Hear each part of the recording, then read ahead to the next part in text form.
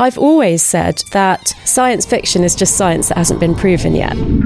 Every experience that your brain has, literally every memory that you recall, every emotion that you experience, every person that you meet, every scenario that you're in, is constantly moulding and shaping your brain. In my research, what I found is that inability or frustration around manifestation is because I don't believe I deserve that thing. If you're able to dig down to that underlying belief, that's when you can do really powerful work. This is a must. This is not a spiritual belief. If you can't do that, you will be so emotionally dysregulated, it can ruin your life. Are there any other ways in which our hundreds of thousands of years human biology, now living in modern times, is screwing us? I've realised the importance of this one thing that has been staring us in the face for as long as we've been humans, but we have become so disconnected from it. One of the questions that I ask people to consider is, has your life panned out exactly as you always dreamed that it would? The gap between being and becoming is the greatest source of unhappiness in your life. When you relate to consciousness, what are the possibilities of you thinking it existing outside of our own neurology? I'm probably going to say something you wouldn't expect.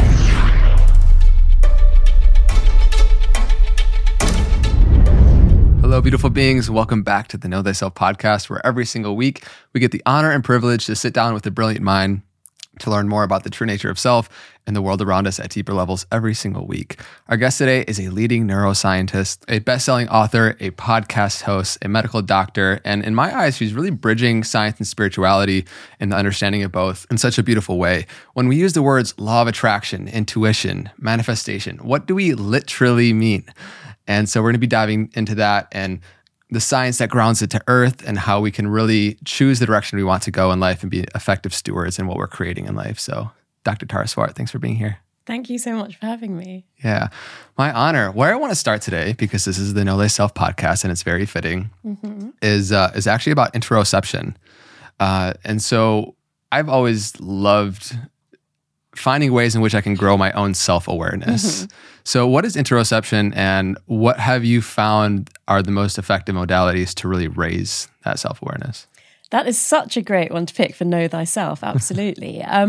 So most of us know about the 5 senses that we have, but less people know that we have a lot of other senses like thermoception for temperature, proprioception is understanding where your joints are in space, nociception is for pain, and interoception is an understanding of the state of the physiology of the inside of your body.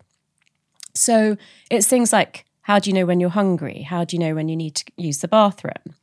And if you've got young children, then you see that from 0 to 2, they go from not being able to recognize those signals at all to being able to control their bowels and their bladder.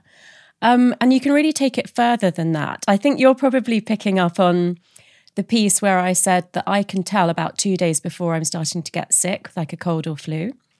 And I think there's 2 reasons that I have honed that skill.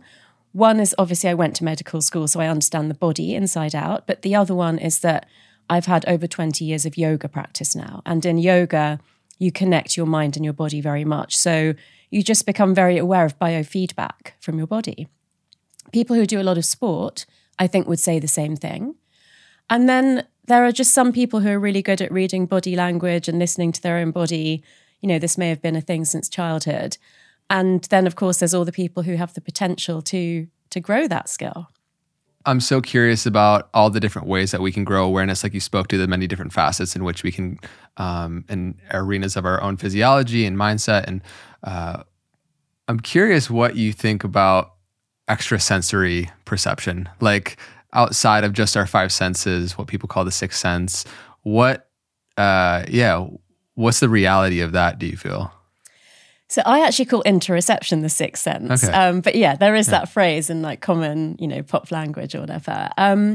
So I've become much more interested in this recently for a variety of reasons.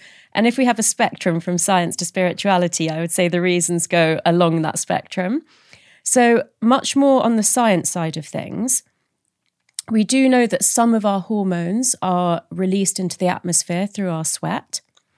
So the steroid hormones like cortisol, estrogen, and progesterone particularly, So this is the reason that women who live together or work closely together synchronize their menstrual cycles within 2 months. It's because particles of those hormones are in our sweat and they're released around us. And if we're interacting with each other closely, then they will go into our skin and, alter the levels of hormones in other people. And regardless of your gender, this happens with cortisol, the stress hormone. So there's an evolutionary explanation to this, which is that we needed to respond to the stress levels of the leader of the tribe. And so in this day and age, regardless of gender, like I said, depending on where you are in the hierarchy of an organization or a family or a group, social group, we do feel the stress levels of the most senior person. So it's like in a troop of gorillas, the stress level of the silverback gorilla affects the other gorillas more than ones who are equal to each other.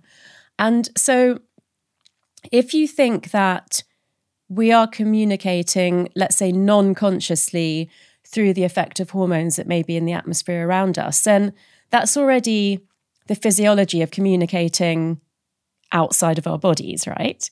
And then I've always said, I grew up in the 70s, that science fiction is just science that hasn't been proven yet. So a lot of things that I watched on Star Trek and Star Wars when I was a kid are, the other day, because we were in LA, I was walking down the road and this thing that looks like a shopping cart, but it's a robot, was walking towards me saying, "I am on delivery." And it was just on its own. And, in London, we didn't have those yet. So I was a bit like, wow, that's very science fiction. So, if you've honed your interoception, if you've honed your intuition, and let's add in, if you're very close to someone, so you know them really well, I do believe it's possible to, think of someone and then they message you, or to just have a sense that someone's going through something and you should call them. Is that what you meant when you were asking? Sure, yeah. I just picking up on, and we can dive deeper into intuition here and what that means in your eyes, but having those gut feelings, having those senses of a direction that you might move in, you might sense danger, you might sense opportunity, and it's really your ability to pay attention to more subtle frequencies and energies that are happening all around us that are invisible to the naked eye. And so, when people refer to gut feelings and intuition, I'm just curious for you to break that down a little bit more, what that really means. So I actually want to pick up on something that you've just said, which I think is really important, which is noticing things that you may not have been conscious of, or you may not have noticed, if you're in a rush or you're distracted mentally. So basically there are a lot of things going on around us that we filter out. And that's because we're bombarded with so much information continually that it's actually an advantage to us to filter out some of that information. So the best example is that you're not aware of your clothing on your body all day, because once you put it on and you felt that, you don't really need to be reminded of that every minute of the day. Yeah, it'd be kind of overwhelming and a burden. Exactly. So that applies to other things, and that's naturally filtered by the brain, not necessarily with us directing it. We can direct it, but if we don't, then the brain will filter out things that it doesn't think are important to us surviving that day. And so you can imagine in the modern world, where there's, even more information now than there was, let's say, 100 years ago, that the brain is filtering out those things. But if you want to be really in tune with the people that you love, or just your environment, you want to be really present and mindful, then you can certainly direct what gets filtered out and what doesn't. So you can pay attention more than your brain might naturally ask you to or let you, because it's focused on your survival. Then I think it's a connected but slightly separate thing, which is how much you listen to or tap into your intuition. So I do speak about 6 different ways of thinking. Obviously, there are many more, and we do them all and they combine, but it's just a very simple framework to break down the way that we think, which is mainly through logic, which is, data and things that we know. Then through emotions, which are things that we feel. Motivation is why we do the things that we do, why we get drained by certain things and don't want to do them. So just understanding what makes you really keep going when things are tough and what kind of makes you give up. Physicality, which is that brain-body connection we've already mentioned due to interoception. Creativity, which is thinking outside the box, thinking of a potentially different future, different reality. And then intuition. And intuition falls a lot between physical and emotional. So the emotional centers of the brain are deep inside the brain, and they're the size of your clenched fist. So, yours is slightly bigger than mine, but it's proportional for your body. And then around that, about the same thickness, we have the cortex, which has more of the logical pathways of the brain. And because you can't remember everything that you've experienced in your whole life, but everything that you've experienced has had an impression on your brain-body system, we believe that we keep our working memory up here. These are the things we need to remember every day to do our job and live our life. And then through a process called Hebbian learning, which is named after the neuroscientist Donald Hebb, and is really simply explained by neurons that fire together, wire together, we believe that our wisdom and our pattern recognition get pushed deeper and deeper into the brain, into the spinal cord, and even into our gut neurons. And that's why intuition is sometimes called gut instinct. So basically, the lessons that you've picked up in life, the wisdom that you've learned through repeated patterns, that could be as deeply held in your neurons as like deep down in your gut. So you're not conscious of it, but it still guides the decisions that you make. Now, what I've found over the last 10 years or so, particularly the 10 years I've been teaching at MIT Sloan, which is business leaders, is that people would really rely on their logic and say things like, well, I'm not going to make a really important decision like hire or fire on intuition because, that's not, is it even a thing? As we've been able to scan brains and learn more about how these neurons connect up and store information, I really see particularly the older generation of leaders saying that is absolutely the main way that I will make my most important decisions. And I'm like that, I will make my most important life decisions based on intuition. And the way that I have helped myself to understand how much that is the right thing for me is through journaling. So if I journal and I'm writing like, what should I do in this situation? My gut's telling me this, but logic tells me that, or my emotions tell me something else.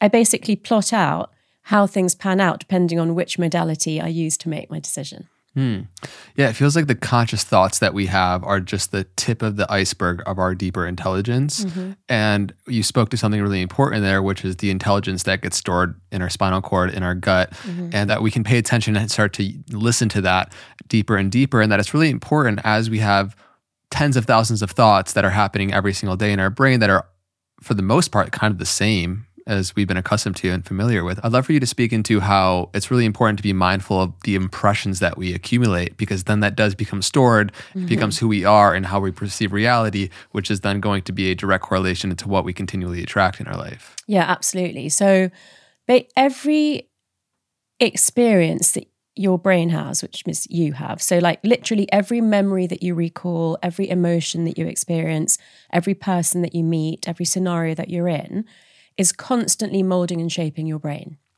So because of a field of research about neuroplasticity, we understand how much more flexible and impressionable the brain is throughout our lives.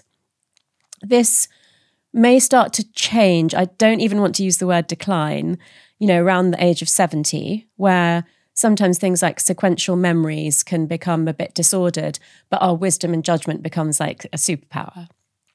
So it can change towards the end of life, but really throughout most of our working life, let's say, the brain is very open to being changed by everything that it experiences. And the longer that an impression has been held in the brain, the more deeply embedded it is into our neural architecture.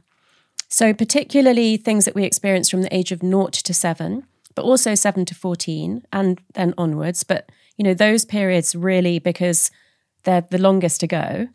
And if you had a repeated experience or a highly emotional experience, then those are the two main reasons that things get imprinted into your brain: repetition and strong emotion. And so it's funny, I am 5.5 years older than my brother. And I was telling my psychologist friend that I had a very strong memory of speaking into my mother's belly button and then listening to see if my brother would answer me. And in my memory, that happened once and I just remember it really strongly. But he said to me, you must have done that many times for it, for a 5-year-old to still hold that memory. So other things like that, like the parental expectation, societal expectation, how competitive your school was, the kind of people that you hung around with, words that were used about you when you were a kid, those things, they run deep in your brain. And they, like you said, they do affect your perception of everything else that happens in your adult life. And, one of the main areas of work around that is what's called shadow work in psychology, which is the things that you perceived as a child would mean that you wouldn't be loved and looked after by your main caregivers. So those sorts of things, whether it's like, stop showing off or stop running around like that, those things get put into your shadow. Like, I mustn't talk highly of myself. I mustn't, sort of like do things at speed if other people can't keep up. Those are the things we try to hide about ourselves. And usually around the age of midlife crisis or whatever you want to call it, those things can really like come up and have to be dealt with and integrated. Like a lot of those oppressions that we accumulated often in an unconscious state from like 0 to 7, 7 to 14, they happen in a manner where we don't fully have the memory of how they happened. And that then builds and accumulates into a stack of impressions that our subconscious holds and becomes the persona in which we look through the world. And so I'd love to talk a little bit about identity, because fundamentally, we're going to continually attract what we believe we're worthy of, what we believe we deserve, which is kind of all on the bedrock of who we think we are. And so I'd love for you to share a little bit about identity, the science of it, and how that's really the foundational pillar in which how we experience everything, but then, in particular, how we manifest in life. So there's an area of research called ghosts. The original research was ghosts in the executive suite, because it was explaining how the leaders of today are affected by those childhood impressions. But my colleague at MIT, Professor Deborah Ancona, wrote a really amazing article in Harvard Business Review about ghosts in your neural architecture from your childhood and how they affect you, whatever you're doing, whoever you are. And identity is one of them. So actually the other things are the values that your family held or your social structure, when you were growing up held, boundaries that were held in your family and your social structure, secrets that were kept, roles in the family, and identification, which in childhood tends to be comments like, oh, you're just like your father. And so those things are quite intertwined. So for example, if you have a secret in your family, and the common examples are, someone that was an alcoholic or someone that was gay that wasn't talked about, then you start to program shame around those things. And so that affects your identity. So the secrets that were kept in your family affect your identity. The boundaries that were kept in your family. So some families have a really open house and people can just drop in and they can stay over. They can just join a meal unplanned. And some families, everything's very planned and, it has to be like invited in advance and kind of, not spontaneous. Again, those things also affect your identity, because it's your ability to be flexible and spontaneous versus your, inability to function in a world where that may be happening. And roles obviously also affect your identity. So let's say now you're in the workplace and your role as a child was to be the messenger. So let's say your parents had a lot of arguments and didn't speak to each other and said things like, Andre, go and tell your mother, whatever. That's also going to play out in your adult identity. And you're absolutely correct. You mentioned a few things, but in my research, what I found is that the inability or frustration or success around manifestation always boils down to your level of deservingness of the outcome that you're looking for. So in terms of the way this works with neuroplasticity is that you have to perform a certain action in the material world to bring what you want into your life. To perform that action with confidence, you have to have a certain thought process that tells you, if I go dating, I'm going to meet someone really nice and be able to settle down and have a family. Versus, if I go dating, I'm going to meet a series of guys who are going to treat me really badly and it's going to damage my self-esteem even further. you can see the path that, those two people are going to go down. And it's the same for asking for a raise, asking for promotion, setting out to start your own business, any sort of health or fitness goals. And so behind that thought process will be a set of beliefs that may be conscious, but may be subconscious as well. So you do not even know that that's what you believe about yourself that is starting off the thought process, that is either preventing you or allowing you with trust and faith, to take a healthy risk. So if you're able to dig down to that underlying belief, that's when you can do really powerful work to affect your manifestation. And whatever the particular phrase tends to be, it usually does equate to inability to manifestation is because I don't believe I deserve that thing. The secrets, the boundaries, the roles, values. Yeah. So those things that we pick up, because children, they don't often do what their parents say, but they become who they are inevitably. And so I'm so fascinated in the deep ways, and I know you've studied Carl Jung's work quite extensively in the process of taking our unconscious material to our conscious awareness to be able to work with these things. And I just think that's really important to get to the root of it, because then you're kind of just swimming on the surface of think better thoughts and, but like the root of it is still a rotten tree. And so you're going to kind of keep finding yourself coming back to the same experience of life, attracting the same partners. So anything you want to touch on there before I move on? Yeah, just really to reiterate what you've said. But so in the process of neuroplasticity, the practical process, like day to day, is raising awareness of the thing that you wish to change, or, awareness around what it is that you want to attract into your life, focusing attention on opportunities to bring that into your life. Deliberate practice is the action part, which I'm really strong on. You can't just sit there and think about what you want and not do anything. And then the accountability piece.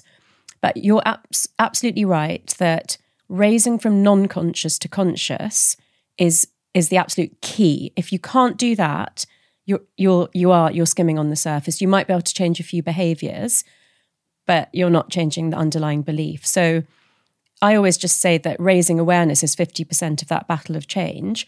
But the process for that is bringing from non-conscious to conscious what it is that's holding you back. Anything else you want to share on the neuroplasticity of being able to reinvent ourselves? So we might have the desire of, fill in the blank, whatever it might be, whether it's a partner, career, more money, a general sense of well-being. And yet, if we really struggle to bring the unconscious to the conscious, what are some of those tools that bring into people's actions that you found most transformative? I want to go with a bit of just like the philosophy around it first, and then maybe get down to some tools. But so we've talked about not being aware of unconscious beliefs and trying to raise that. But the other piece that I think is really important is, you've talked about something that we desire. I actually call it magnetic desire, which is a desire that is so strong that you will keep going when it feels like nothing's changing. And, the biggest reason that people don't change is that when it gets tough, we think, oh, well, this isn't meant to be, so I'll give up and I'll move on to something else. Magnetic desire is when your head, heart, and gut, so your logic, your emotion, and your intuition are fully aligned. If any one of those things is saying, I'm not sure if that's what I really want for myself, then you can't, all three of them have to be aligned, and the desire has to be very strong, because it's too easy. And what I see a lot is people say that they want things like a family or a certain job or a certain amount of money because that's what their peer group are doing. And what you have to really work out is what you want for yourself, regardless of what everybody else is doing, that you really want for personal reasons and not for what I would call the wrong reasons, which is that, materialistic reasons or peer, social, comparative reasons. Once you find something that you really want and you've got that strong desire and it's well aligned in your brain and your body, your ability to be patient, which is part of the process, will be much higher. And the reason that it's part of the process is even if it's a psychological thing that you're changing, physical work is going on in your brain. New neurons are growing, neurons are connecting up with each other, pathways are being myelinated, which is insulating them for like faster conduction. That is hard work. You need to eat more, you need to rest a lot.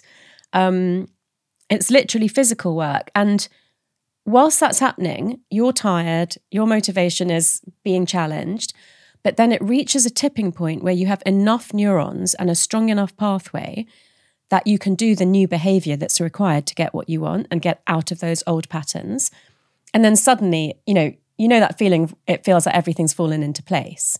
But that can be after quite a long period of feeling like nothing's working out. Everything's falling apart and definitely not in place. Yeah. Yeah.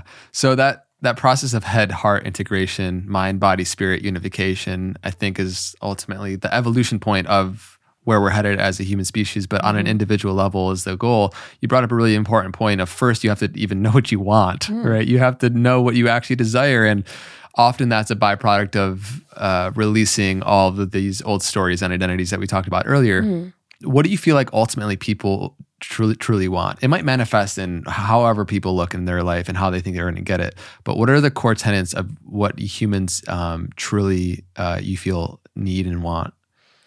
Well, as you mentioned, I am a fan of Carl Jung's work. And so I believe that self-actualization and individualization are the ultimate goals in life. And what that means is you reaching your potential, you becoming the best version of yourself, you know, for want of a better phrase, living your best life. And I think it's very easy with social media to think living your best life is a set of things that are determined externally. There is an idea of what a best life looks like, but that may not be your best life or my best life. So, really understanding your purpose. I mean, having a purpose that transcends yourself is really important in terms of your own mental health, your physical health, your longevity, but it contributes to those things because it's the healthiest state for you to be in. And if you're striving for something that is not authentic for you and is very externally validated, that causes dis-ease in the system. And it can literally make you sick or it can just make you unhappy. And what happens in that scenario is that you may achieve the amount of money that you want to earn or the place that you want to live, but deep down, you're not actually happy. So finding out what it is that will truly make you happy. And I'm not even really saying that, like being super happy all the time is the goal. It's the thing that means that you are the person that you're meant to be in the place that you're meant to be, doing the things that you're meant to be. They're not completely selfish things, that you are absolutely flourishing in gratitude, which means that, the bonding hormones and the feelings of trust and joy are, going around your blood and impacting your immune system in a positive way and really allowing you to be the best version of yourself that you can be. You really just spoke into authenticity, bringing ease in your life. And I guess the opposite of authenticity, whether it's pretense or just not feeling like you're expressing your true nature, then would be the opposite, which is dis-ease, right? And so, And so I know we wanted to mention just a few action things as well on the other side of really coming back into that authenticity. Were there some practices that you did want to mention before we move on? Yeah, so one which we've kind of touched on the theory of, but it's important to actually do is to, and I do think journaling is a great help for this, is to try to be very aware of the repeated thought patterns that you are having and start writing them down, start really noticing how often you are thinking this thing. There may be a few, so whether there are themes. Whether it's a particular recurring thought or themes, to then really try to dig underneath that, what must I believe about myself to be having that thought on a repeated basis? And there's a variety of things you can do here. One may require some sort of external help, like therapy or a coach or, a really psychologically minded friend that can remain as neutral as possible that you can speak with. Or it could just be journaling by yourself. But doing that work to understand what the underlying belief is, and then using that belief to create a mantra or positive affirmation that is the opposite of that belief. So even if it feels like it's not completely true at the moment, it does need to be quite bold, so that every time you have the negative or the low self-worth thought, you can replace it with the positive affirmation. And that actually comes from a Buddhist teaching, which is replace every negative thought with a positive thought. But it's very much backed up by neuroplasticity, because in the brain, you can't undo a pathway that's already there. You can only overwrite it with a new desired pathway, whether that's a thought or an action or a belief. So if you as soon as you can, and then eventually before you even really start fully having the negative thought, you think of this positive mantra, and you say it out loud, you write it down, you share it with friends, as much as you can. You have it, maybe I have affirmations written up on my bathroom mirror so that at least every morning and every evening I see them. You can start to overwrite that belief in your brain. I really love the understanding of it's simply neural pathways that we're strengthening, right? And if we've cultivated and accumulated impressions to the point where we are very accustomed to having a pessimistic outlook on life, we can eventually get to that point where we can have an abundant outlook on life as we start to strengthen, the neurons that wire together, fire together. So can you speak to myelin sheath and how we can really strengthen those? So one of the questions that I ask people to consider is, has your life panned out exactly as you always dreamed that it would?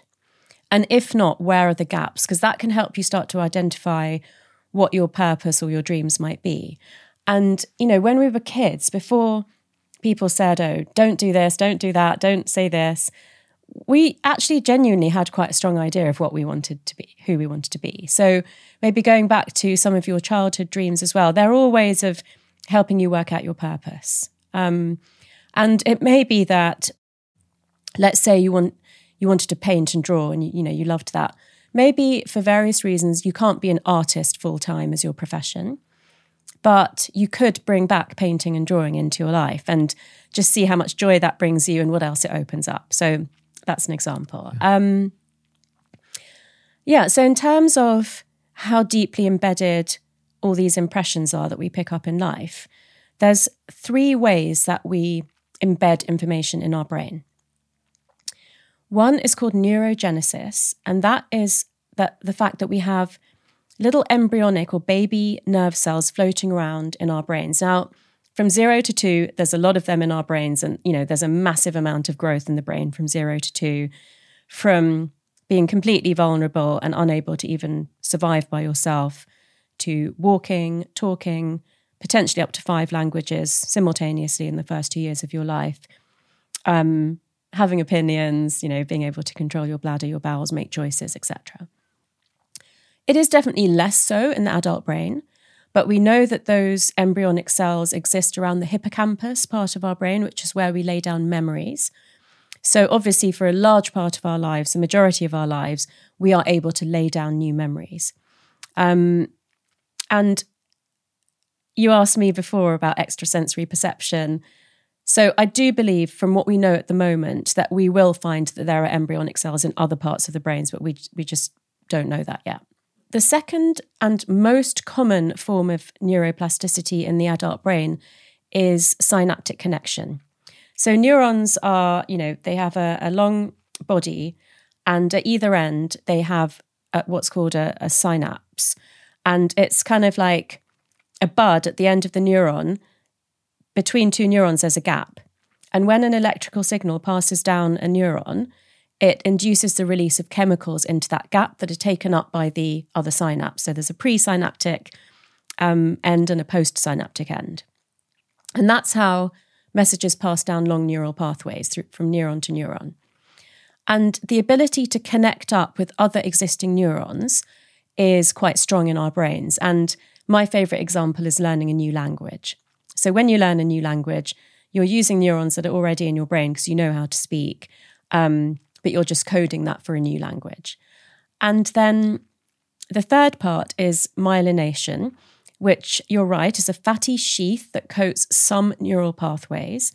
And it means that that pathway is more insulated, so we have faster conduction of electrical and chemical messages along that pathway. Now, there's a reason that we have some fast pathways and some slow pathways. We don't want everything to be a fast pathway. So if you put your hand into a fire, your reflex to snatch your hand out of the fire is a fast pathway, but your pain reflex is a slow pathway. Because if you felt the pain of your hand burning immediately, you'd be incapacitated. So what tends to happen is you snatch your hand out of the fire, and then after a few seconds, you're like, wow, that really hurts. I can feel it now. And again, that's an evolutionary mechanism to help us escape from predators.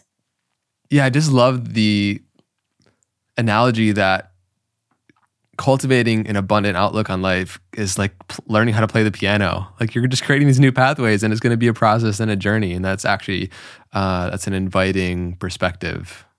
Yeah, I actually did that during the pandemic because I don't know if you know, but I take on a new neuroplasticity learning every year. Mm-hmm. And so in the summer of the pandemic, I was learning to play tennis again, which I had up until the end of high school, but then not since then. And it was so interesting to see that muscle memory and just the kind of mental memory come back as well. So my progress on that was quicker than if I had been trying to learn a completely new sport that I'd never played before. And I could see that, it's obviously very tangible. And then, there was definitely a period of time during the pandemic where this is extremely privileged, but I felt really depressed about the fact that I couldn't travel anywhere. And I sort of thought, I'm alive, I'm healthy, I'm actually in like nice surroundings, for being locked up at home. This is not okay. And can I do here what I've seen myself do with tennis? And so I basically did 6 months of being able to, with less effort, see all the positives in a day rather than focus on what wasn't happening that I wanted to happen. And a little bit like I said with the whole tipping point thing, I was working on it and it was fine. And then there was literally a moment where I kind of stepped outside and I just looked around at the flowers and the sky and the weather and thought, this is just so beautiful. I'm so happy to be here. And immediately recognized this is quite different to the way I had been thinking for a few months. And it's important to share with our audience that the strongest gearing of the brain is called loss avoidance or loss aversion. And that is a survival mechanism which makes us 2 to 2.5 times more likely to focus on loss or potential loss than the equivalent amount of reward or potential, gain. And so it is really easy to focus more on the things that aren't going right than the things that are. That's natural for us. So just flipping ourselves to noticing more the positive things because they are there. And even if they're not, then to take it to the next stage and bring more positivity into our lives is the mechanism of abundance, which is one of the 6 things, that I mentioned in terms of manifestation, which is changing that gearing to being more abundant in your thinking rather than scarcity, the magnetic desire that I mentioned earlier, and the patience, because sometimes it can take, longer than you would like and you need to keep your motivation going. And there's some other things around it, but those 3 are the main ones to be really aware of. So that proclivity to perceiving what could be lost, that's just like an evolutionary mechanism again, that's kind of deeply embedded for, fear. Well, is there a reason for that? I try to think of as newborn babies come into this world, what are we biologically wired for? What is nurtured through childhood? And then what we can do about it. So yeah, it's just because obviously having the fundamental Buddhist tenet of clinging in aversion and being aware acutely of what we could lose is deeply within our psychology and biology. Anything else you want to share as to why? Yeah, so when we lived in the cave, we had threats from predators, from the weather, from tribes that weren't, the same as us or aligned with us.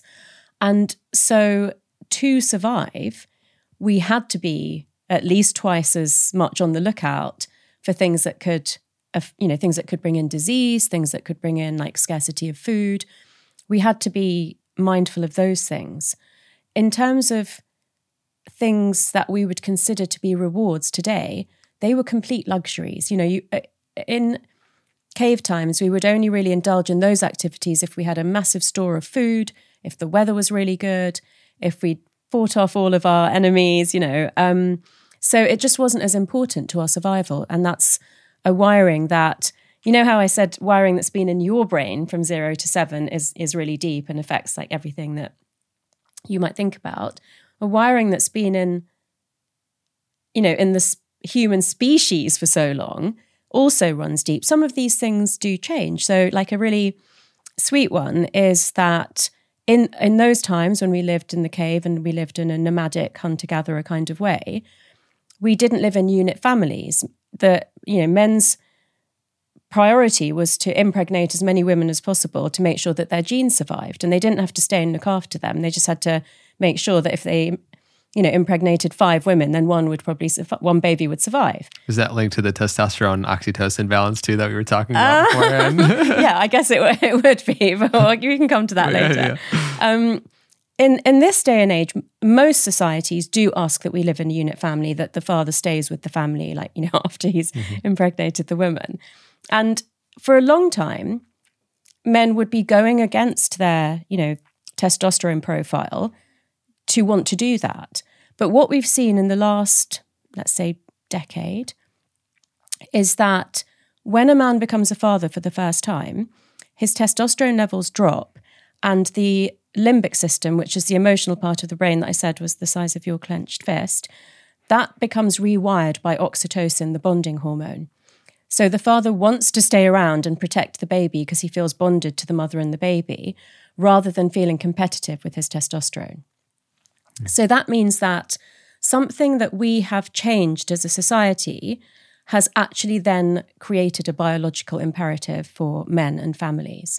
But this survival mechanism, it hasn't changed that much, even though our threats now are primarily psychological for most people in the modern world, and not so much physical.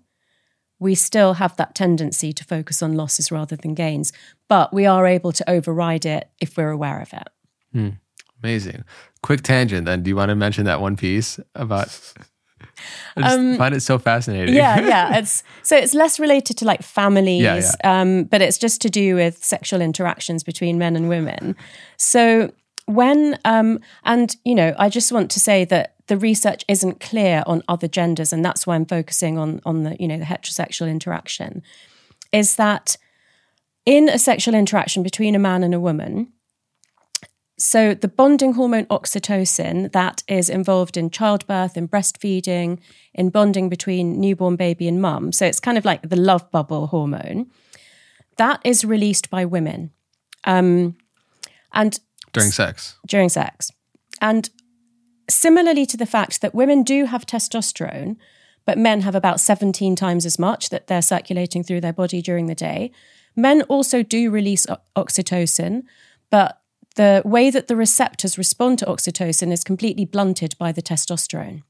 So what that means in practical life is that if a woman sleeps with a man enough times and keeps releasing these bursts of oxytocin, she is going to bond to that man, aka falling in love.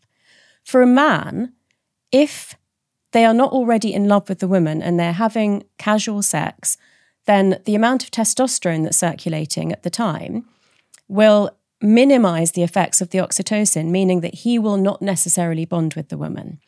And, like I say, whether it's reality shows or listening to your single friends, we do tend to hear this story quite a lot that, he said we're keeping it casual, but we were having sex and I hoped he'd change his mind and he didn't, kind of scenario. Yeah, no, I just think that it's really interesting to look into the biology of that, because that is a common experience I think a lot of people have in the male-female relationship dynamics, especially with sex, that people are having it casually. Before we move on, are there any other ways in which our hundreds of thousands of years human biology now living in modern times is screwing us? Because it's so recent to have technology and the internet and what we've all become accustomed to, but it's so new to how we've evolved. And so is there anything that sticks out as to how that is a recipe for disaster in certain cases? I want to slightly push back on the way that you phrased that, because I am getting that feedback on social media. And so what I really want to say is knowledge is power. And I'm saying these things so that if people have experienced that in their personal life, but they weren't aware of the science behind it, that they can use that information to, you know, make it work for them. So, for example, the scenario about as a woman, you may bond more than you would like to if you repeatedly have casual sex with someone. Knowing that could change, you know, what some people do. So it's good to know, right? Yeah. And similarly, we've mentioned a few other things like that, like how the stress hormone cortisol leaks out of your body in your sweat. And so you can get affected by the stress levels of people around you. That could potentially screw with you if you didn't, you know, if you weren't aware of the fact that be aware of who's draining your energy or making you feel super stressed, and either go and sweat that out through aerobic exercise or get it off your mind through journaling or speaking to a friend or therapist. But the main one that I really want to come to, because I've been doing some research into neuroaesthetics recently, or neuroarts, and I've realized the importance of this one thing that has been staring us in the face for as long as we've been humans, but we have become so disconnected from it for all the reasons that you've just mentioned, because we've got devices, because we're switched on 24/7, we have artificial light, is the importance of nature to our health and our mental health. So you and I might have different taste in music or art. Although having looked around your house, we've got definitely similar taste in art. But, you know, we might not. But nature is the one palette that we all agree on, because we've all existed in it since the beginning of time. And I'm obviously not going to say exactly where you live, but when you invited me, you know, to come to the studio, it's such a beautiful place that I've been to before. I wanted to have the drive here and be in that place and see the views, because I know that that will be good for me today. So what has tended, well, interestingly, during the pandemic, we all maybe did actually consciously spend a bit more time in nature. But I have to admit that since I've been able to move back to the city, travel more again, I'm not spending as much time in nature as I did during the pandemic. And that's at the back of my mind that I regret it. But equally, you know, priorities and just like the rush of life again has definitely had a negative impact on that. So when we spend time in nature, we kind of know that it's got, you know, mental health benefits and health benefits. And there is research that shows that if you spend enough time in nature on a regular basis, it actually can increase your lifespan. And not just that you live longer, but you live healthier for longer. But one of the areas of research that I've come across recently is, so I love going on safari. And I learned quite a few years ago that if a tree gets nibbled a lot by a giraffe, and so it's kind of losing its ability to like send the seeds out and grow more of itself, it sends chemical messages in the air to other similar trees around who make themselves bitter so the giraffes won't eat them. Whoa. Yeah. So cool. Yeah, I thought that was cool.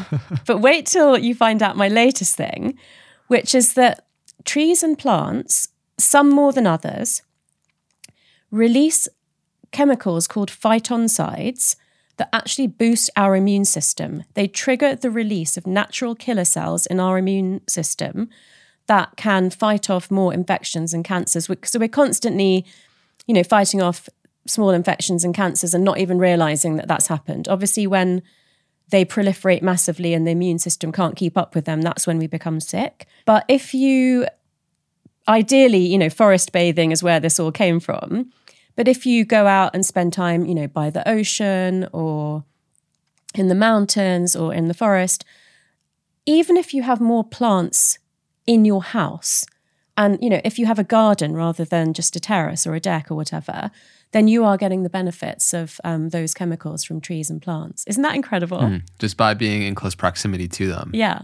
Yeah, I've always just felt the benefit from keeping like life, really. It's just plants and and now living where I live now, which I moved here about 6 months ago, I totally feel the difference. I mean, it's something that we all intellectually know when we go on hikes or go in the water. We just feel our nervous system be more regulated, and suddenly our problems don't have as much of a grip on us. Totally. Yeah. But that's wild to see some of the science behind that as well. Oh, I didn't know you'd only moved 6 months ago. So you're in the kind of time period of feeling that difference. Yeah. Yeah. And I also feel there's something inherently linked to our human creativity with that. I'm curious if there's anything that came up for you there. There's so much that I want to dive into you with, but I feel like the more that we find ease within ourselves, which can come by product of being in nature more, we get more access to just kind of like this effervescent creativity of wanting to express instead of the alternative. Yeah, so it's really interesting that you've come to that conclusion intuitively, because when we spend time in nature, what we're essentially doing is beholding beauty. And there's two forms of creativity, beholding and making, and they're connected. They're both good for you for different reasons. But when you are consciously spending more time beholding beauty, which you're doing without even thinking about it by being in nature, then it connects up in that pathway in your brain to wanting to make beauty as well. And so whether that's drawing, painting, singing, chanting, humming, dancing, and again, let's relate this back to when we were in the cave. You know, we were talking about why we would look out for loss more than reward. Well, even before we could speak, we were like beating drums, we were dancing, we were humming, we were doing cave paintings. And we used to think that cave paintings were a way of demonstrating the success of a hunt. But we understand now that it was much more planning the hunt, because we couldn't speak to each other. I couldn't say to you, let's go and kill a woolly mammoth today, because then we'll have loads of, fur and fat to get through the winter. But I could draw that with you and help, get you to understand that's what my plan was. But in those days, it was literally all about survival. We didn't really do things for fun. Everything had a reason. So why were we dancing and humming and beating drums? And, obviously we were walking barefoot in nature and we were looking at the stars in the sky. So all of that mindfulness, beauty stuff was happening. But we had to be creative as well. Being creative was contributing to our immunity, to our health, to our longevity, to our connections as a tribe. In fact, the authors of the book, Your Brain on Art, Ivy and Susan, they actually count being in nature as a creative activity. So when they quote their research, it's about the benefits of creative activities on your mental health, your health, and your longevity. And being in nature is just another one of those. Yeah, it feels like that switch. I just love all of that so much. It feels like that shift of seeing creativity as a luxury that, people who have free time can do, to actually it's a necessity to having a healthy human psyche. Yeah. Beautiful. I love that frame of beholding beauty being linked to expressing, creating beauty, because I totally feel that intuitively. I'm sure so many people do as well. Chelsea, who's our main girl behind the scenes right now, actually goes out and hikes and paints the mountain ridges that she sees in real time, which is so cool. Like being able to merge those, I think is so rad. Yeah. That's wonderful. So I'm glad I asked that, because I wasn't planning on it, but that's good to know and hear. All right. I do want to touch on the law of attraction a little bit more here, because it's a big part of your work, your book, and in your book, The Source, you touch on this, and all the podcasts that you go on quite a bit. I think a lot of people got exposed to the film The Secret when they were younger, and it was a great thing because it put a lot of people on their spiritual path. They're like, and just into a different way of thinking and more open way of perceiving things. It also served as really not doing a great job of actually explaining how that really works and kind of keeping it on more of the woo-woo mystical side of things. And so I'm curious just for you to ground in what the law of attraction means in your eyes, because obviously we're constantly manifesting and attracting in our life. What is the law side of it? Yeah, so I looked into this before I 100% committed to writing The Source. And so, what I want to say about The Secret and Rhonda is that she brought massively into common culture the fact that you can do things to bring what you want into your life. I think it was left at the level of less agency for people, because it was explained by the power of the universe and like vibrations that were outside of yourself. And so I felt it was really important to add to that cognitive science, so that's the power of your mind and your brain, and you using that in a directed way, underlies your ability to bring into reality in the material world the things that you think about and desire in your mind. And also kind of more in retrospect, realized that if it is the power of your mind, if it's your mind, if it's what you believe, if it's what you think, if it's what you then go out and do as a result of that, then you can feel really empowered by that. Whereas even if you think it's, I sit at home and I think about the house that I want or the job that I want, and then, you know, I notice small things and certain good things happen, it still feels very external. And, you know, to me, that's not being in the driver's seat of your life. And it's great if, you know, wonderful coincidences and serendipities also happen, but you've got to be feeling like there are things that I can do to make this happen. And you know that what I'm really passionate about is people understanding how much potential they hold in their brain. And so the more that people think, at least I'm part of this, if not necessarily absolutely the driver of it yet, that is the start of a journey where you can minimum co-create with whatever might be going on around you, but absolutely, you know, create, like I said, your best version of yourself and your ideal future. So the laws of attraction, I mean, there's a lot of disagreement about actually what they are and how many there are. So I looked as broadly as I could, kind of wrote it all down. And my mission was, can any of these claims be backed up by cognitive science, so psychology or neuroscience? And literally 80 or 90%, there was an immediate connection for me. Some took a little bit harder work to prove, if you like. And then in the end, I said, look, there are some which I can't explain by neuroscience at the moment, but it's not going to harm you. So you can either leave it out or you can do it anyway, just based on faith.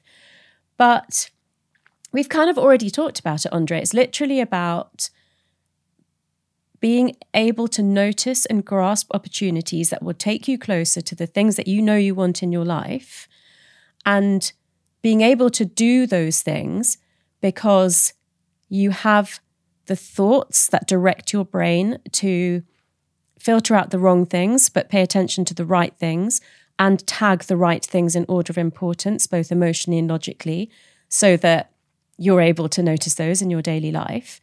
And that you have the, you know, underlying belief, like we said, that you deserve those things. It really just comes back down to that. Yeah, that switch from lack mindset to an abundant outlook that we spoke to earlier. That's great. Now, how does stress affect our ability to usefully take advantage of creating the life that we want? Because, you know, stress makes us stupid. So totally. I'm so glad you asked that, actually. So when we are stressed, our adrenal glands, which are in our lower back above our kidneys, are releasing more of the stress hormone cortisol. So stress and cortisol are completely aligned. They always go together. And there are receptors in your brain that are constantly monitoring the levels of cortisol in your blood. And we have an amazing adaptive stress response, which means that, you know, if suddenly there was like thunder and lightning, we would like be aware that there's potentially danger to this house, and we might, you know, do some actions based on that. And then as soon as we know we've secured the house and maybe the storm has passed, we're, you know, our body's reset to a healthy kind of nervous state. When we're under chronic stress, those levels of cortisol are higher than they should be more of the time. As a baseline, just constantly there, yeah. Higher. So there's a normal range depending on your age and your gender and the time of day. And the receptors in your brain are aware of what those levels should be. When it sees that those levels are higher than that on a sustained basis, it perceives an imminent threat to your survival. And there's a lot of things that happen in response to that. But in the brain, the blood flow will get rerouted.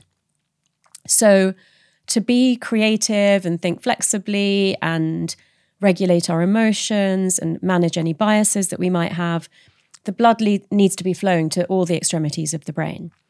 But under chronic stress, those receptors will push the blood flow down to what I call survival mode, which is the parts of your brain that you need to wake up in the morning, provide the basic needs for yourself and your family, get yourself to your desk job and sit there and look like you shouldn't get fired, but not actually be able to perform at your best, be much less able to trust and collaborate. So kind of at the time that you need the highest functions of your brain the most, your blood flow is literally working against you. And that's why presenteeism, which is when you go to work but you're not really productive, costs businesses way more than absenteeism. So my advice to people is when you realize that you're really stressed, take a day or two off and try to reset your nervous system, because you'll be so much more productive if you're able to release that blood flow around again. Trying to work against your brain, when your brain isn't working with you, is trying to push a heavy weight uphill. It's kind of counterproductive. So that's why rest and nature and, kind of mindfulness and creativity are so important to just manage those stress levels. Yeah, I think it's so important to speak into a little bit about physical and emotional fitness as well, because I could hear some people way in the back saying, I want to create this life and I have this desire. I have a vision board. We can talk about your action board and some tips there. In order to effectively manifest that, I need to reduce my stress because all my blood is not going to where it needs to.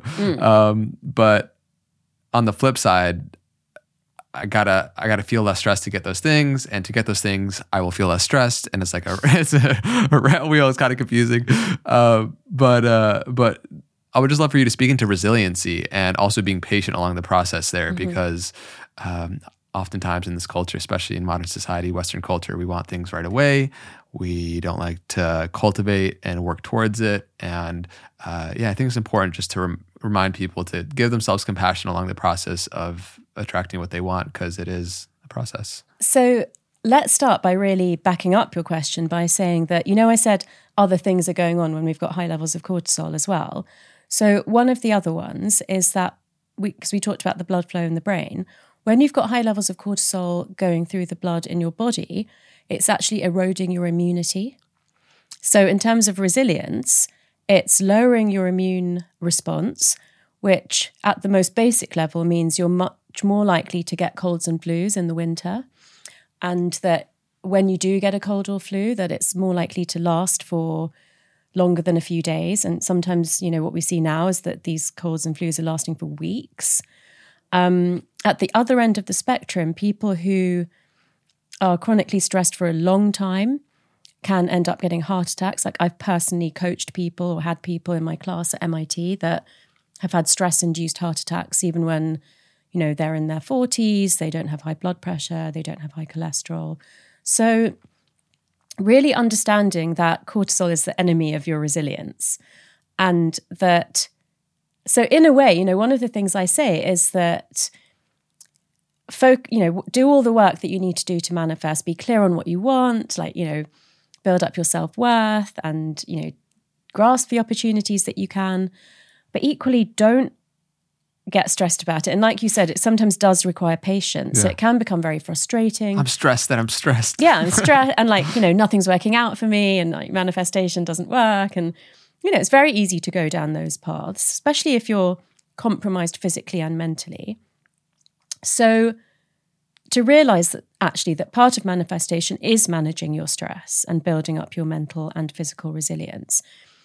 And that comes back to, I have to repeat, the basics, as well as we can go into some other things, but making sure that you're getting adequate length and quality of sleep. And we don't know why exactly, but regular sleep and wake times are really boosting the, beneficial impacts of your sleep. So within an hour, going to bed and waking up at the same time each day. Eating nutrition-dense foods. And do you remember I mentioned neurogenesis as the kind of most complex and least likely version of neuroplasticity in the adult brain?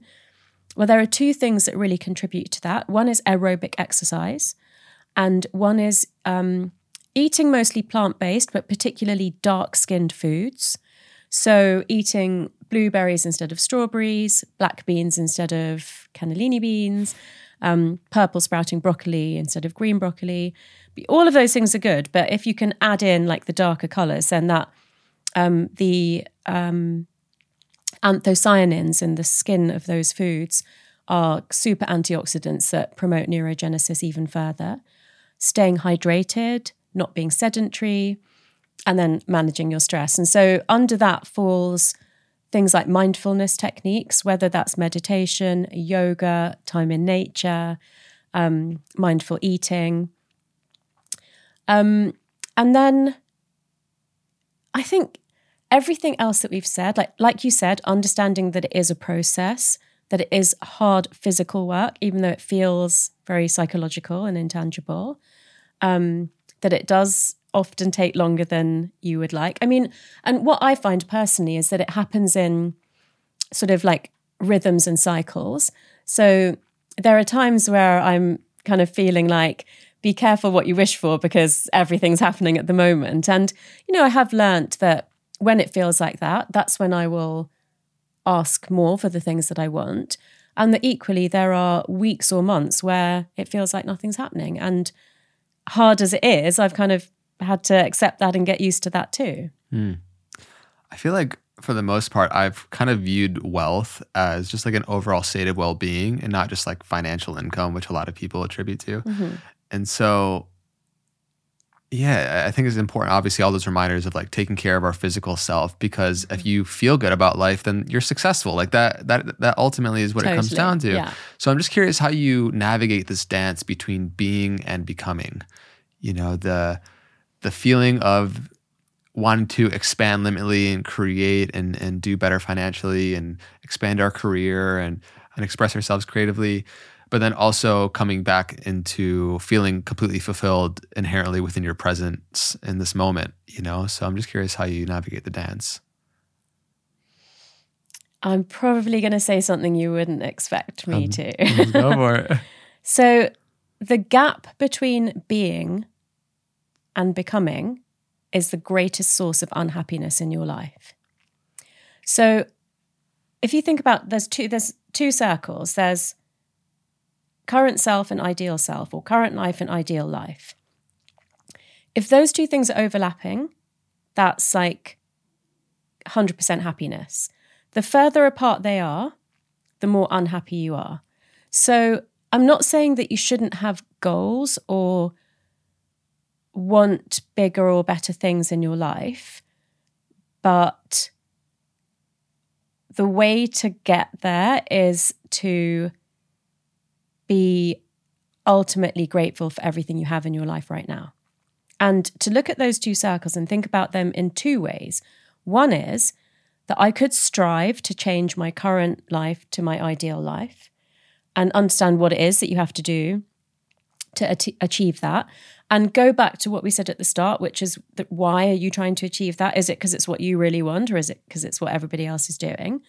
Or you could say, I'm going to make my current life, I'm going to say that's my ideal life. I'm just going to be happy with the life that I have now.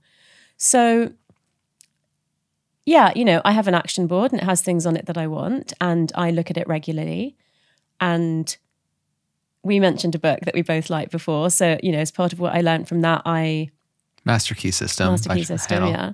Which, you have to go through it and do the exercises. But what you understand at the end of that is believe in the truth of what you wish to manifest. So part of my practice is looking at the things on my action board and visualize them being true, feeling it in my body, feeling it in every sense, and then giving gratitude for the fact that they're true.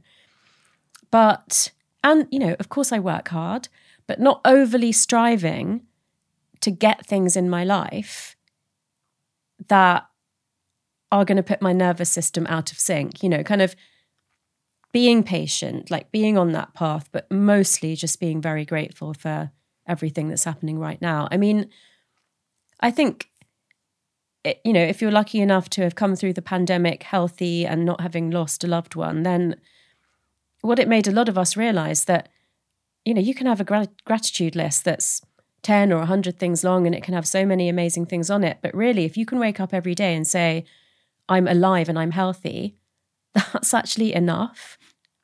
And it's a huge privilege, because lots of people have really had to stare that in the face in the last few years, not being true. Yeah. It's, I feel like it's important to have goals and a vision of a future that excites us. But if we always feel like we're not where we want to be, that sucks. Yeah. So I love how you just brought kind of the importance of how good we feel about life around us is the unification of both of those, to where we are living a life of alignment, and who we are being is in the becoming process. And we can still aspire to create things in life, which is beautiful because we're all inherently creative beings, and that's part of our nature. But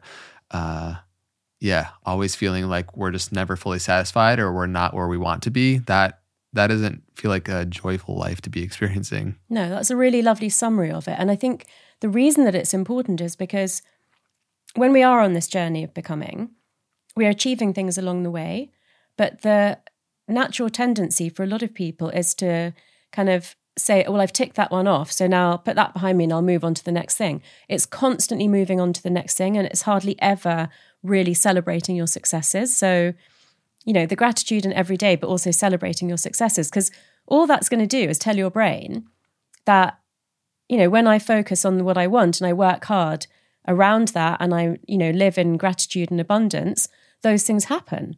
And so that's going to move you away from the cortisol state of fear towards the oxytocin state of love and trust. And, in which state do you think the law of attraction works more abundantly? It's so interesting to feel into that when we attract things, or we have a desire to create a successful podcast or release a book that does well, or, whatever our goals are. In a way, for it to even come in, we kind of have to expect it. And so I feel like we oftentimes don't create the space for reflection to appreciate what has been created. Yeah. Which is kind of sad, because we're under the illusion of thinking that we're going to feel a certain way once we achieve the thing, but then we invariably achieve the thing, and then we think the feeling is in the next thing. And it's just this continual pushing off that feeling of a joyful presence into the someday in the future. And so I think that's just such an important reminder to create that space for reflection. There's actually another piece of research around that, which I've never discussed before, but it's called the hedonic treadmill. Yeah, and it's the most famous research around it is from lottery winners who, let's say it's multi-millions, it's life-changing. That obviously you become ecstatic for a short while, but it's shocking how quickly your happiness levels revert to what they were before. Another more day-to-day example that might be more what we're all used to is that if you have a really delicious meal, when you eat the first bite of that, you release lots of dopamine and other feel-good endorphins and hormones, and you feel very joyful. But each successive bite has less impact, and it returns to neutral very quickly. So, that's what we're doing. That, like you said, we're achieving things, feeling happy for a short burst, and then returning to normal. So it's we're constantly seeking that reward.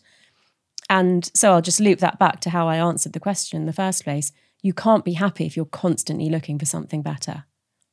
And gratitude lists, many things that you speak to can allow you to just reflect on how, probably for most people that are listening to this, there are billions of people on the planet that would kill to switch positions in life with you right now. How grateful we are to have the basic luxuries that we have is it's so easy to forget. Yeah, totally. And I think going to experience in a third world country, or when I went to Nigeria, I really got to see, that one, happiness is definitely not tied to material wealth. Often cases, there's an inverse effect that we see. But then also, if somebody can be so grateful for so little, and of course they have their own various challenges. But what does that say about what we can feel for the level of abundance that we're, totally lucky to have? Yeah. Amazing. That was really great. Is there any truth to the thought of we only use 1%, 5-10% of our brain? I'm sure you've heard it a lot, but I think we're always told that. And what do people mean is there any truth to that? Yeah, so funnily enough, I was actually having this conversation with someone recently because they asked me about neuromyths that bug me. Yeah. So I think the thing to say is that what exist as neuromyths now are things that we used to think were true, but we now know that they're not, as scientists.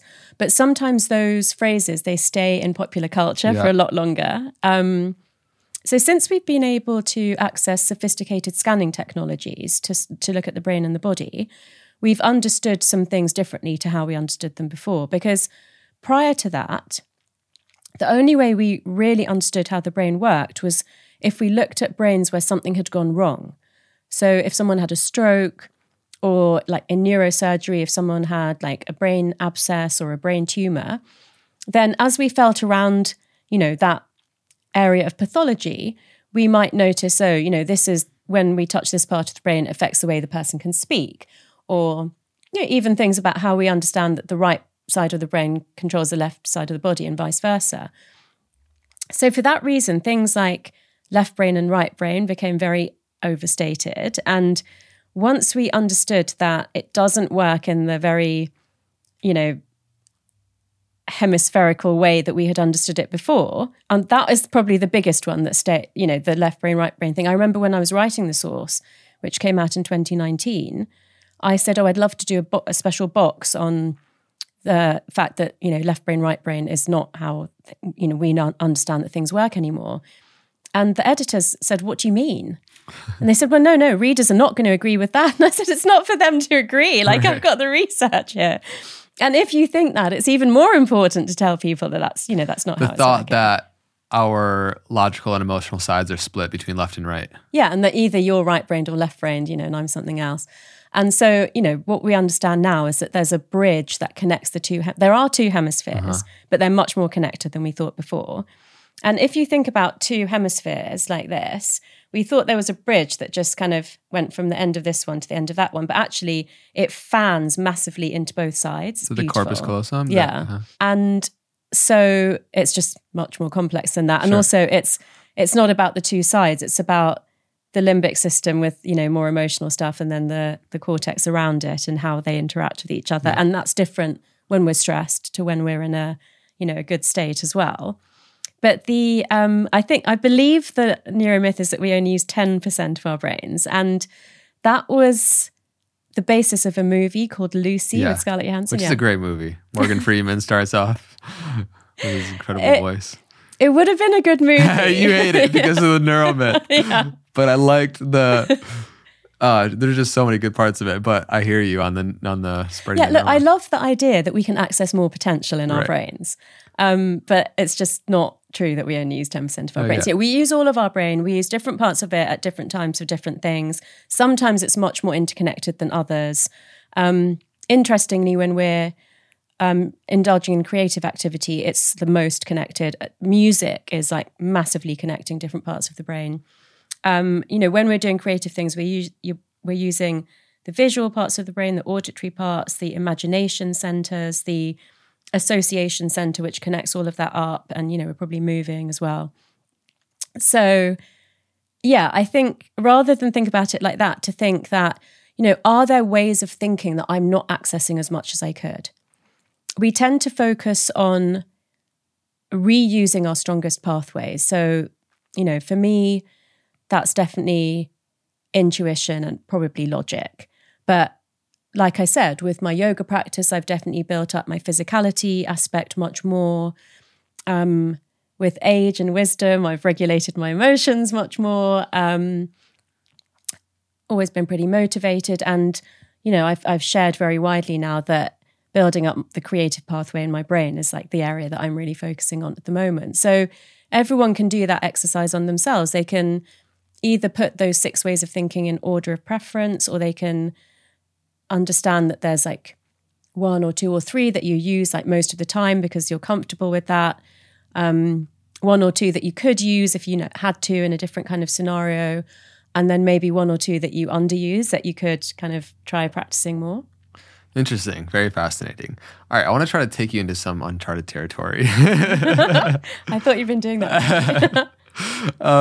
So first off, I do find it very interesting that you've been studying various different indigenous wisdom. And so I would love for you to bring up what have been some of the most eye-opening pieces from indigenous wisdom and ancient wisdom traditions that you found that are really applicable to modern times that would be most beneficial for people?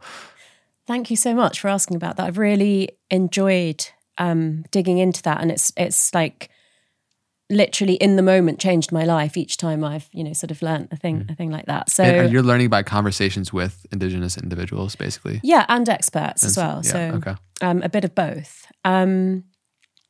We've actually mentioned some of the things already because I have integrated them into my life so much already. So, time in nature, making and beholding, creative things. And if we want to connect that to what I've learned from the indigenous groups of people that I've spoken with, things like adorning yourself. So interestingly, as we were setting up, I asked you about your jewelry. And, a lot of men don't wear as much jewelry as you are wearing. Mm-hmm. But when we consider ourselves as divine beings, of course, we're more likely to adorn ourselves because that's what you would. If you have a child or a pet that you love, or you worship a deity, then it is about having flowers around the deity, or putting jewelry on the child, or a beautiful collar on the pet. So that thanks for acknowledging I'm a deity. That's clearly why I'm wearing my jewelry to begin with. That's obviously why you invited me on the podcast. And all the things I mentioned already, like humming, chanting, mantras, singing, dancing. And this episode hasn't come out yet, but I spoke to someone who's studying Sufi mysticism. And so, she very specifically talked about love and an exercise to kind of hum or chant the vibration that induces love, which I would call oxytocin, around your body, and has an impact on the people around you as well. So there might be certain words or sounds that people can use to do that. And another area that I've explored, which is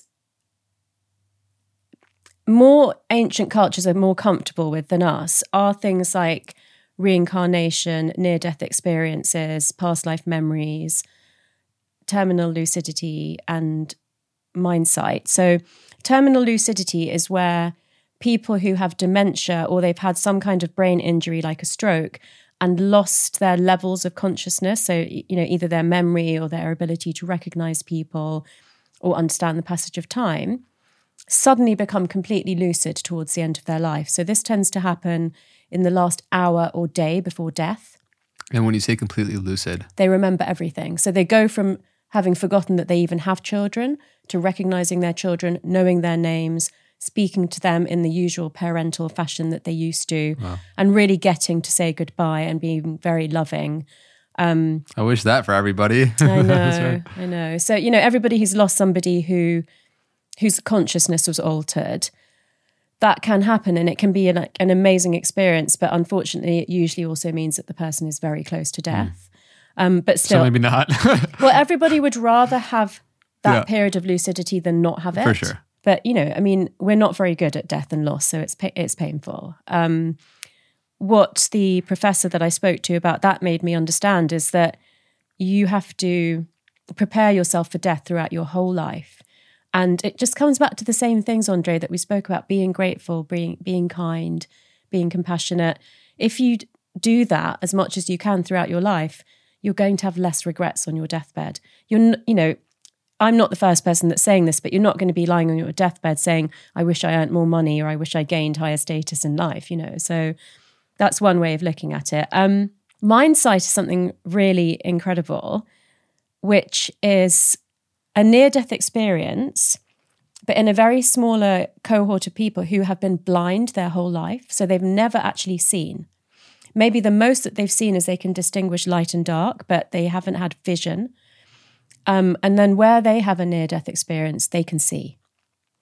So if you put all of these things together, the fact that some children seem to have memories of a different life, that you can become very lucid even though you've got a degenerative process in your brain or an injury to your brain, that you can see if you've been blind. It does make you wonder about how connected consciousness has to be to the physical form, and the fact that they can maybe move apart and come back together again. And of course, it poses the question about what happens after physical death. So in different ancient cultures, there could be a belief in reincarnation, there can be a belief in the spirit world, there can be a belief in reading signs. And so all of those things can help us to become more comfortable with death, and therefore allow us to live our life in a better or, slightly different way. And just, in summary, because I do actually think we've covered most of the things, it really does come back to a connection with nature and the land and the cycle of nature, the seasons, the, eating seasonally and eating plant-based, respect for animals, respect for, vulnerable groups or marginalized groups.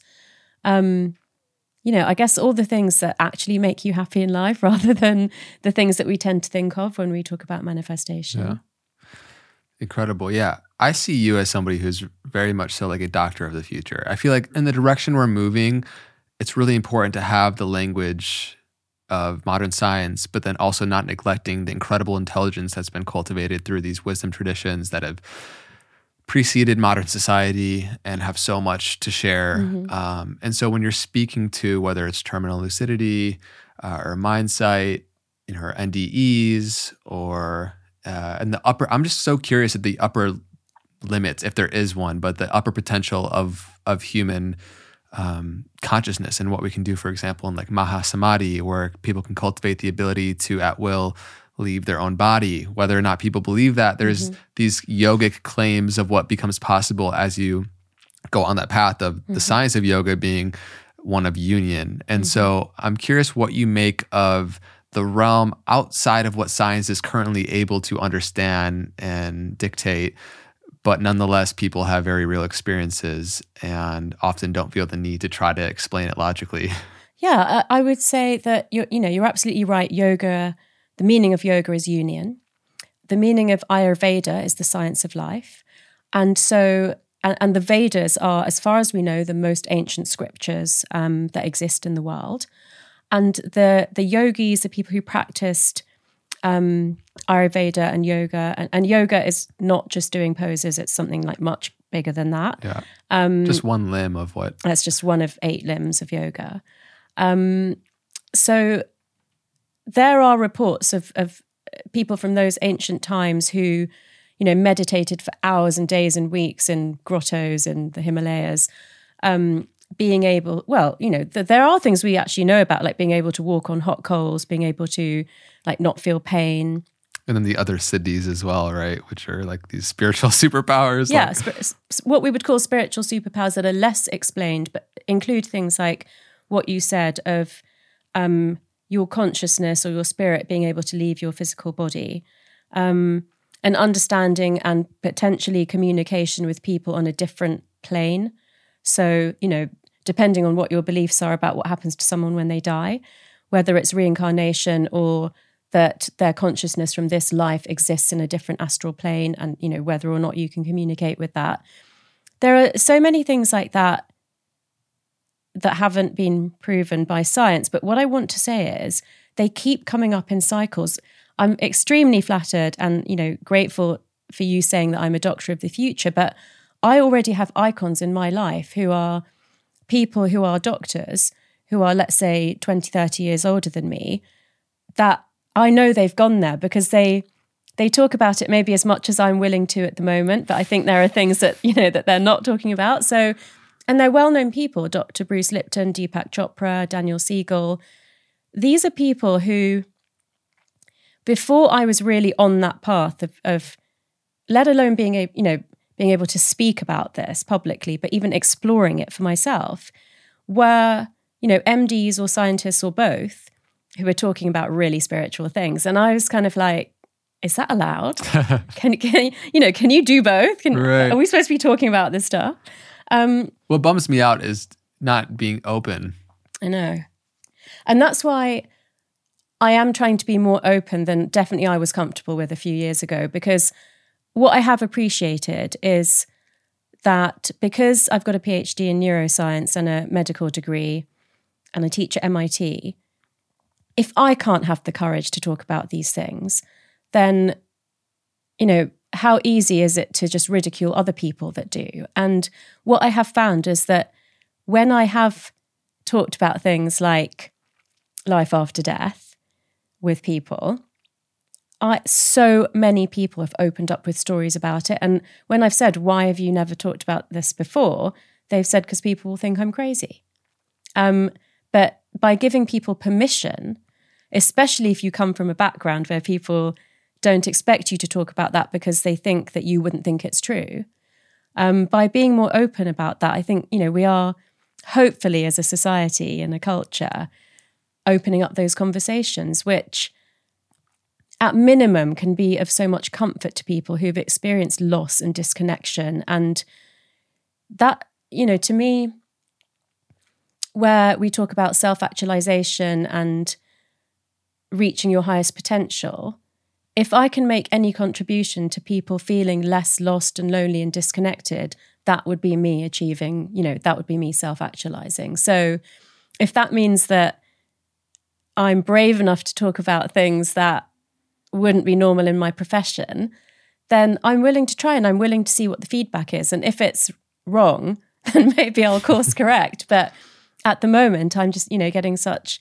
gratitude and lovely feedback about it. I'm just really excited and curious to see where this can go. And that's why, when you invited me onto your podcast and I kind of checked you out, I could just see that you were all about love and you're a lovely person and you're like open and spiritual, and I wanted to speak with you.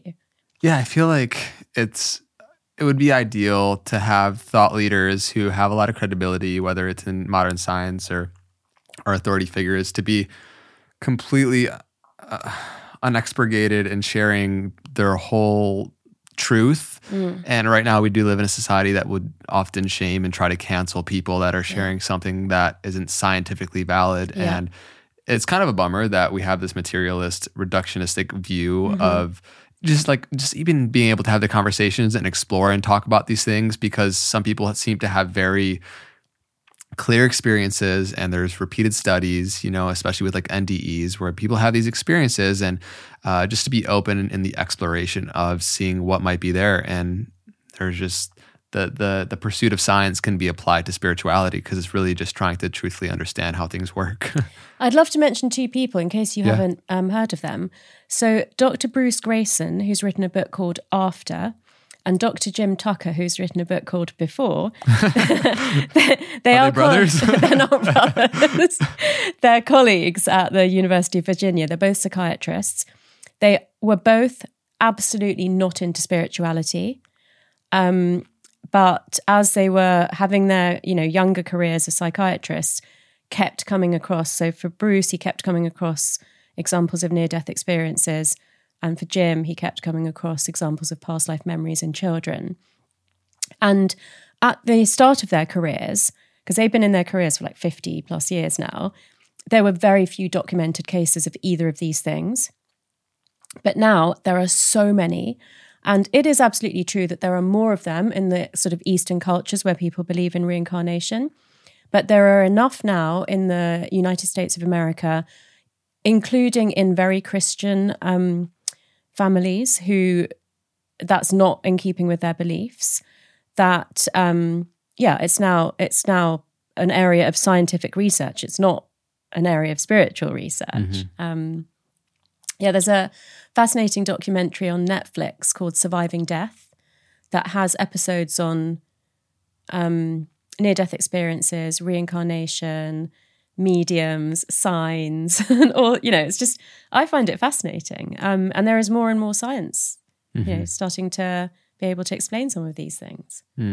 Yeah, it's so interesting. Nikola Tesla has that quote, I'm paraphrasing, of whenever we put the human intelligence on discovering more about spirituality, and that's where our energy and focus goes to, then we'll make more discoveries in 10 years than we have in 1,000, which is... Oh, I love that. Yeah. It's important, We've had Dan Siegel on the show as well. Have you? Yeah, and we talked about he had like a trauma that affected his default mode network and his perception of identity and self, which gave him a more, like a joyful experience of life. And it's just, I think it's important to keep that fascination open.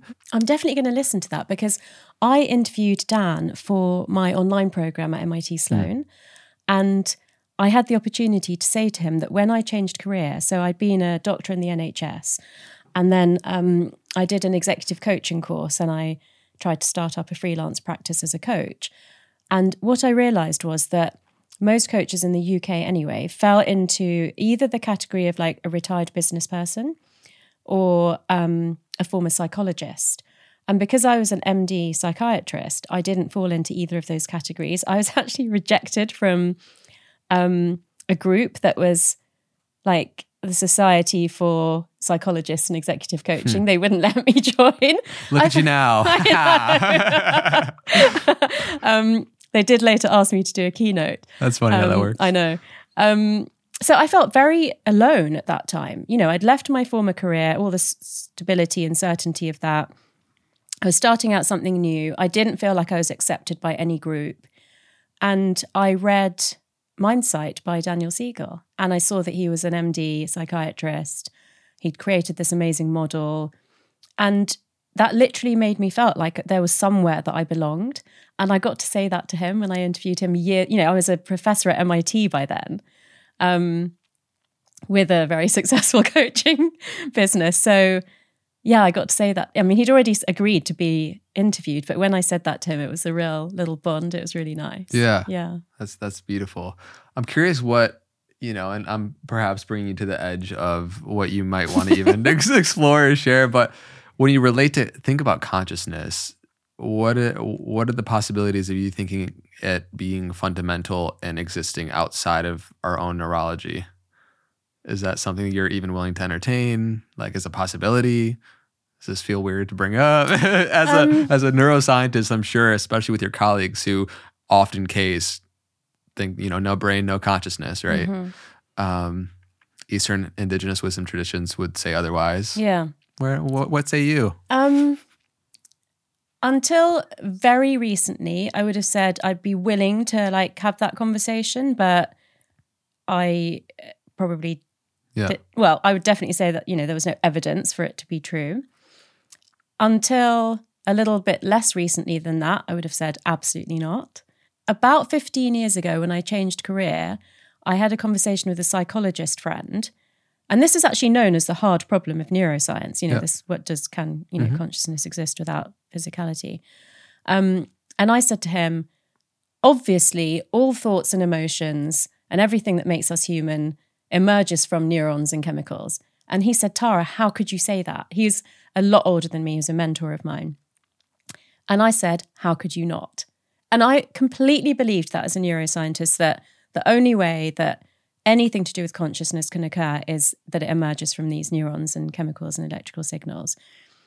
I have to say, I have definitely moved, way along from that. So like I said, probably like during the pandemic, where I actually said that, we're heading for a mental health crisis.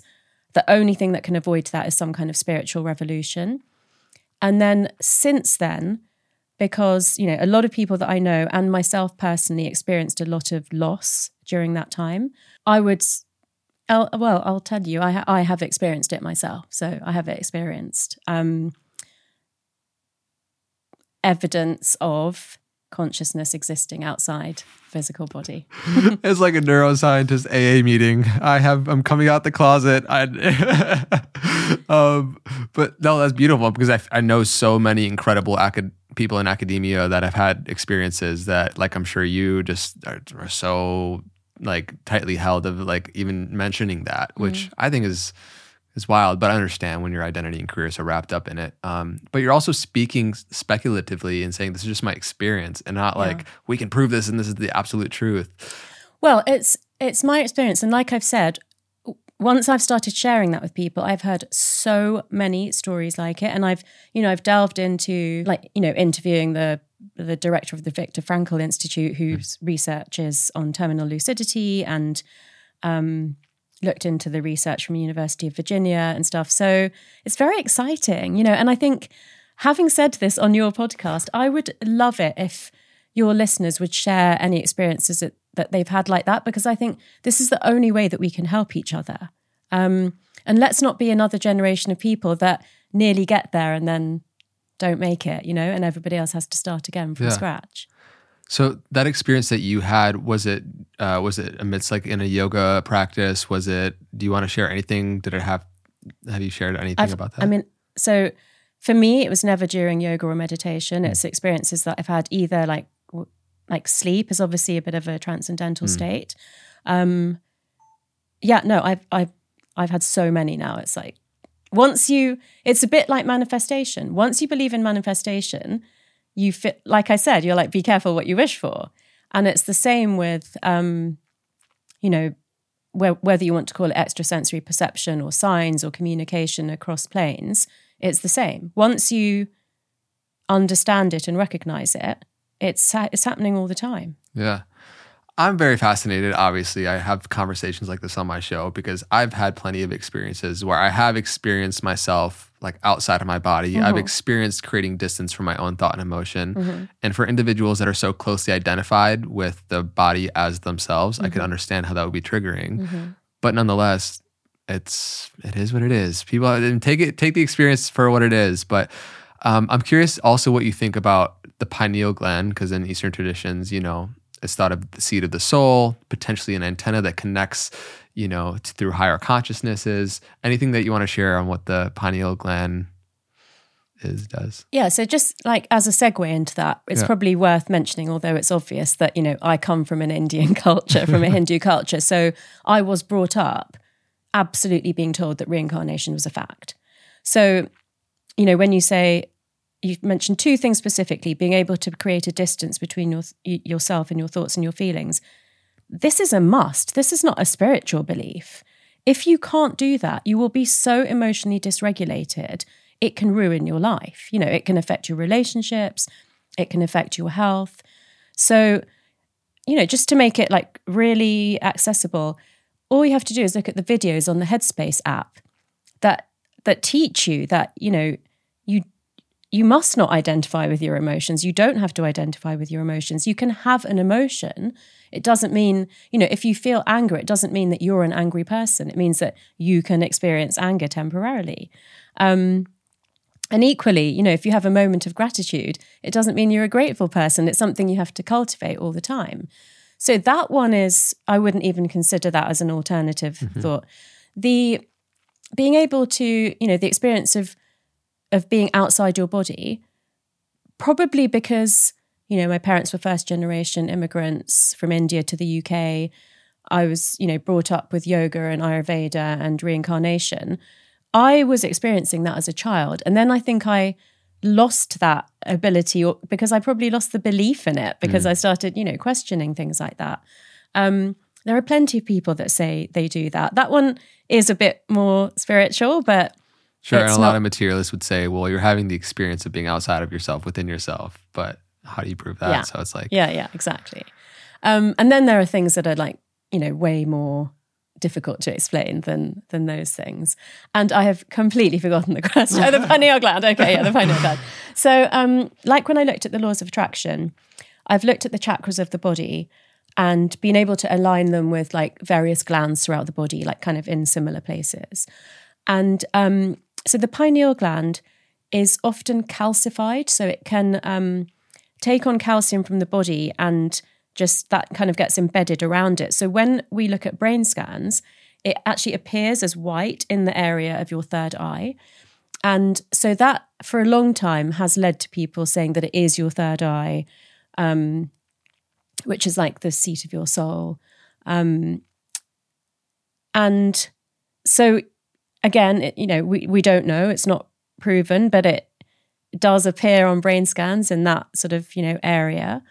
And whether or not it is the antenna or, doesn't really matter. I think, what matters is that we perceive it potentially as a physical representation of the third eye. It's more important to understand potentially what the third eye is and why it might be important in your meditation practice, or, in the way that you consider your spiritual health. I can probably only go that far with that one right now. Well, there's also,